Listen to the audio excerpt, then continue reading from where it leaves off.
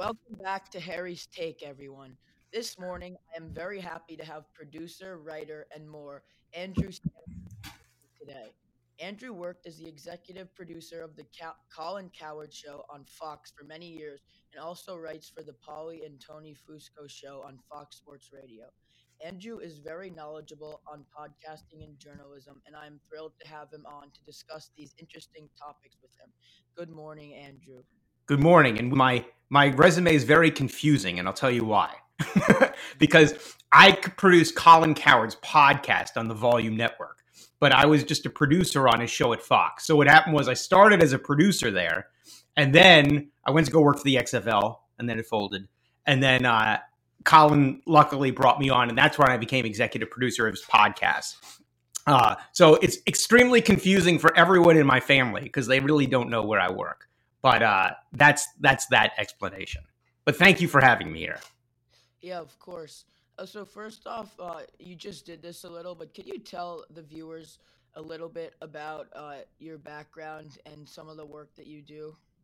Yes. So I am currently an executive producer at The Volume, where I supervise all the shows on the network. So Colin in 2020, he has his show Up the Herd on Fox. He decided he wanted to start his own media company.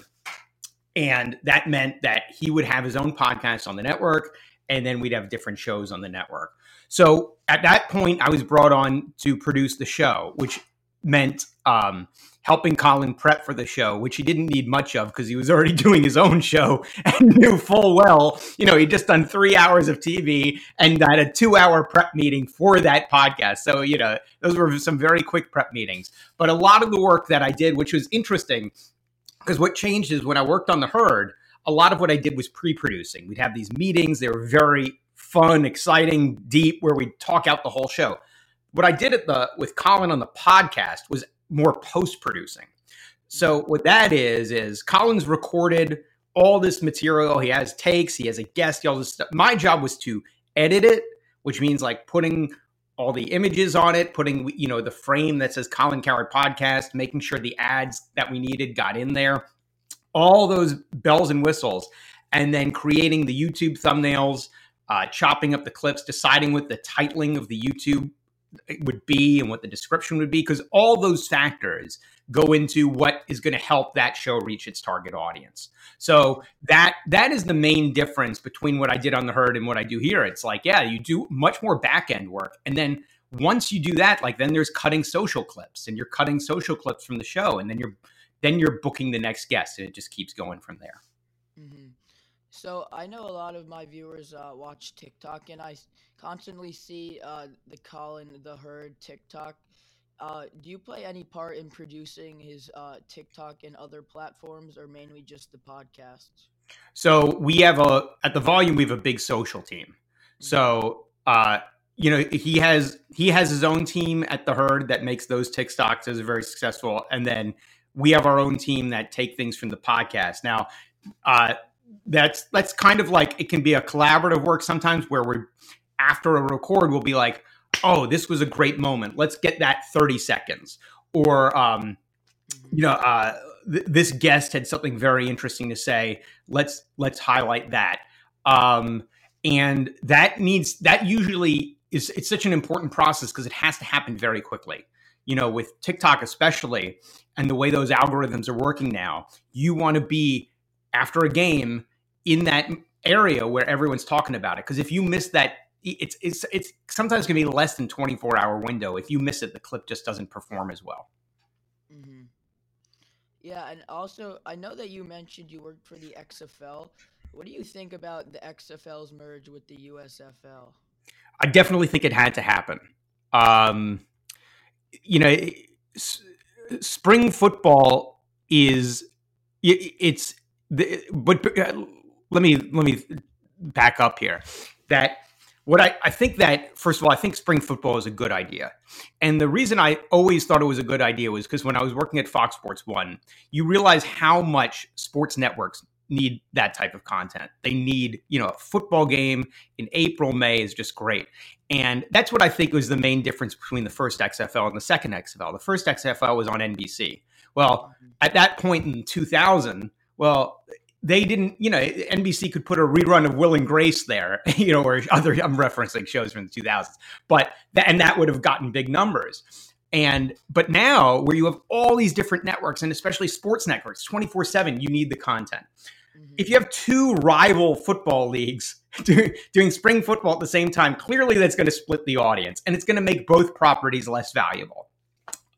So it just makes a ton of sense that these two companies would come together and do this. And I do think it's going to be successful. It's just, I think it's guaranteed with the way sports media works right now. Wow, that's interesting.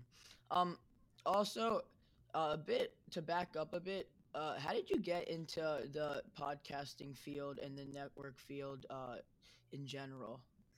That's a great question. I started out as a comedy writer after I graduated college. That was what I got into, and I had that bit. When I was younger, like when I was your age, you have goals and you have dreams of what you want to do, and then as I got older, which is humbling, but it's the lesson. It's like then you get into the reality of what that thing is, and especially how you build a career in that business. And for me, when I was in comedy writing, I'm like, wow, this is a really up and down business. When you get jobs, it's great. But when you don't have jobs or you're hunting for jobs, it's scary. And I had moderate success. Like I wrote for a Comedy Central show. It was a show called The Showbiz Show with David Spade. That was fun, interesting. Then I got a writer brought me on to write for the Muppets, and then another writer brought me on to write for the show called Word Girl on PBS, and there were some other jobs in there. But it was a very feast or famine in when I was working and when I wasn't. And when I met my girlfriend, who's now my wife, she's just looking at me, and this was 2012. She's like, do you really want to live this way where you're jumping from job to job? It's terrifying. And I was like, you're right. Like, I don't. And I started to think of what I want to do. And I'd always have a love of sports talk, more importantly, sports talk. I found I just listened to tons of sports shows. And I found that sports talk was an extremely creative world. A lot of people who are outside of it just think it's just sports, but it's not. There's so many other layers to what the conversations are, and nobody's more emblematic of that than Colin, who brings so many different angles to it. And luckily at that time, I was hitting the job boards like crazy, and Fox Sports 1 was starting in 2013, and I got hired to work as a writer on Fox Football Daily, thanks to a guy named Azzy McKenzie, who's just a great producer. And that was... we can get into that. That was an extension of the NFL on Fox show, hosted by Kurt Menefee. It had Randy Moss, Brian Urlacher. Unbelievable experience. And then after a couple of years of working at Fox Sports 1, I'm going to accelerate the story because I've rambled on too long. They kind of changed the network. It became more of, we're going to have opinion shows rather than just sports shows. And they brought Colin in, and as he said to me, hey, we think you'd be a good fit for Colin. And luckily, I was brought on to that show. And I've gotten to work with Colin for the past 8 years or so. That's a great story. To back up a bit to your college experience, I know you studied communications. What do you think it's important to do in college to prepare you for the sports talk and the sports media field, especially if you're a bit undecided going into college? What do you think you need to focus on in college to really prepare yourself for this field? That's a really good question. Again, because of the changes, I graduated college in 2001, and the media business was so different. I mean, just completely different. And there's no way to even underestimate that. It's been a seismic change. So my approach was different than what it would have been now. But I'll say two things. The first thing is that studying communication really helped me in a very philosophical way, a very theoretical approach to what communication is. And to be specific about those things, it's like, here we are, we're on this, you and I both using cameras, and how we use that camera. Like, am I filling up the frame? If I'm sitting back here, I'm far away from my mic.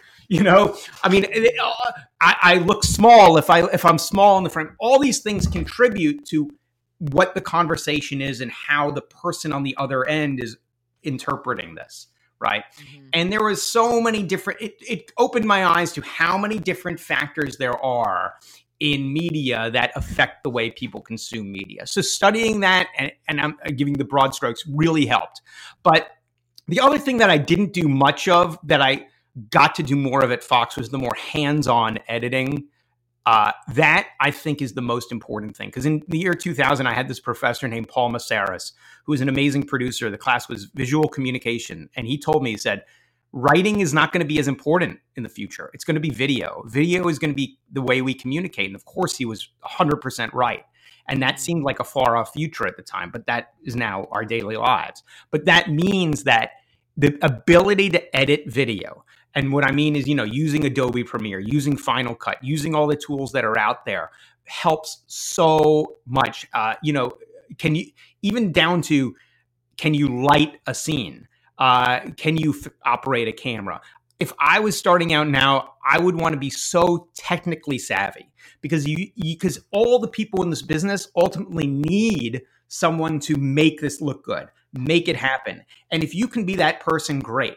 If you can be that person and also have sports knowledge and also know how to package material, then you will work forever in this business.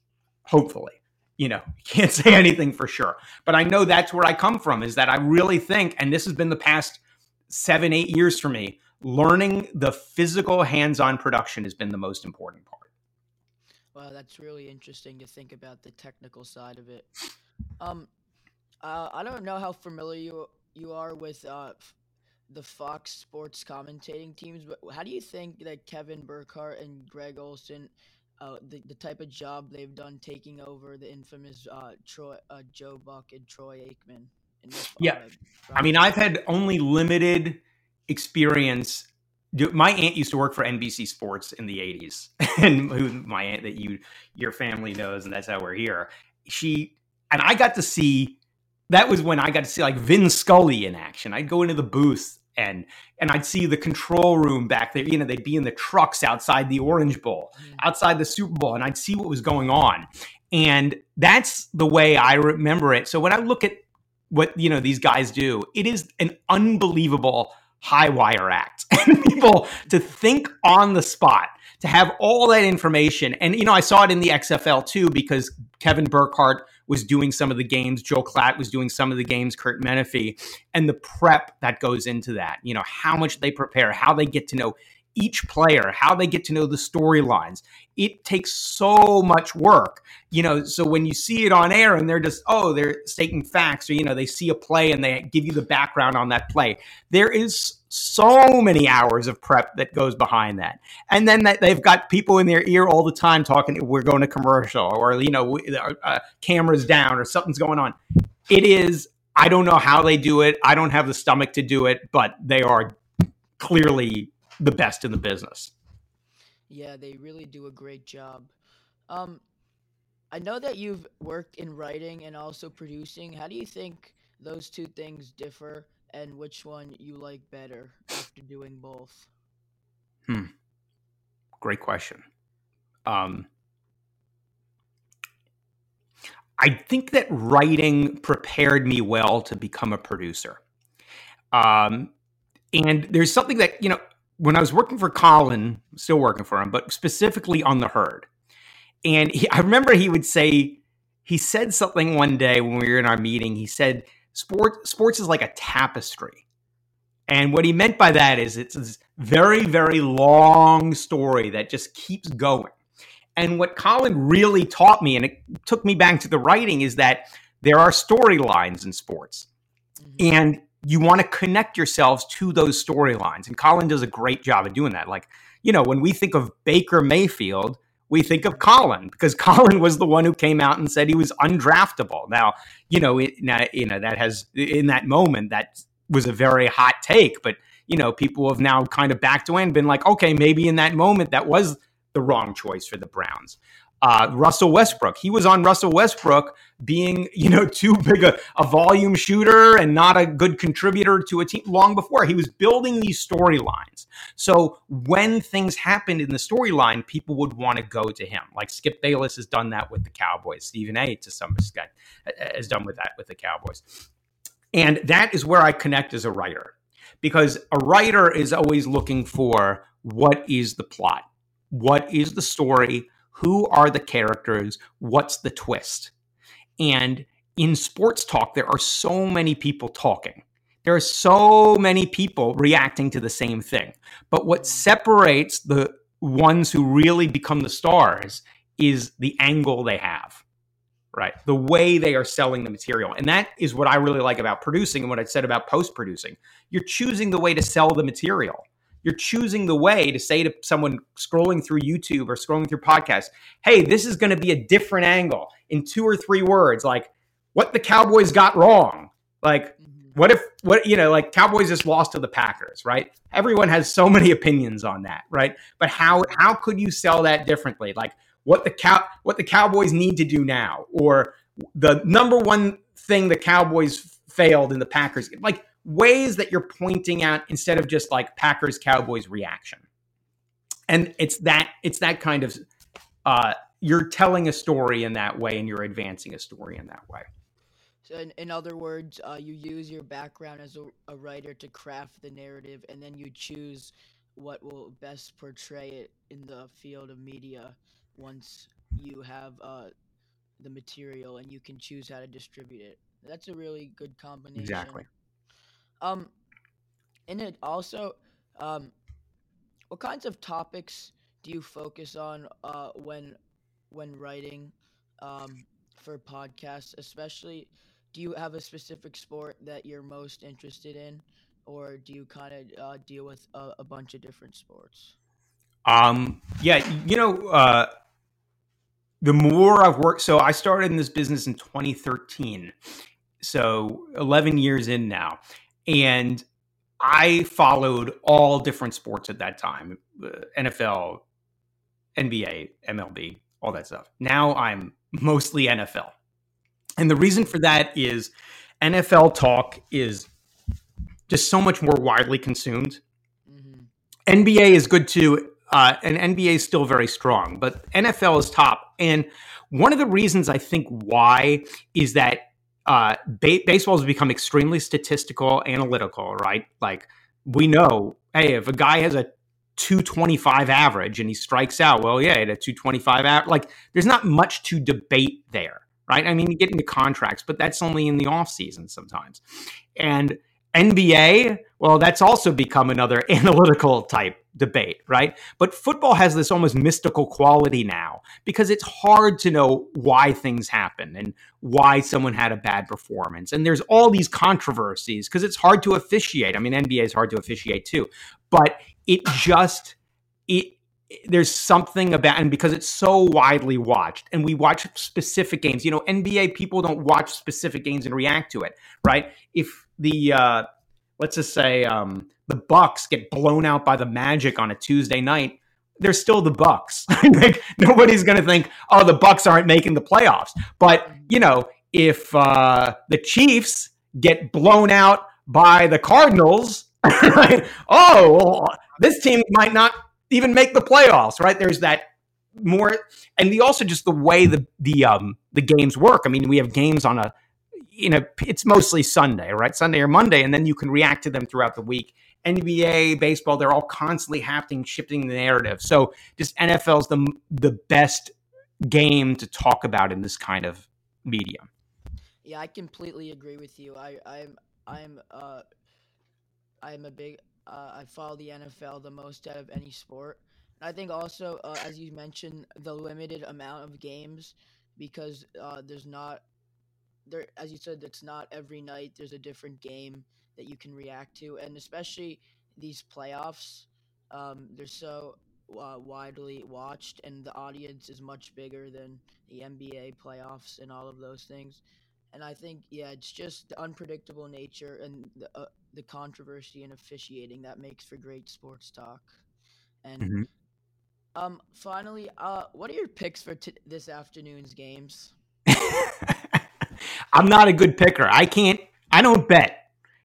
You'd think that because I work in this and I know all this, follow all this stuff. I don't bet. I don't have the stomach for betting. Right. And I can't do it. But what is today? Is Packers 49ers today? Is that I haven't looked at the schedule recently. It's Packers 49ers and it's Ravens Texans. All right. So, and are we just going straight bets, straight money line, or are we going to go with the spreads? What it Uh 49ers have like just a who do you nine and think a will half win? spread. All right, who will win? How can you bet against the 49ers right now? How can you? That I've got to go 49ers Ravens, and I'm going to say they're both double digit wins. I just That's I I feel like I've seen the Green Bay story before where there's a good strong win, but the 49ers are so stacked. This is like 27 Yankees we're talking about. Unprecedented roster. Can't bet against them. And yeah, I feel like it's the year of Harbaugh. So I'm going to go Ravens too. Yeah, I like the Niners, but I like the Niners and the Ravens, but I think the Texans will give them a run for their money. Um, well, thank you so much for coming on. This was a great episode, and for all those watching, this has been Harry's take. What's your take? Thank you so much, Andrew.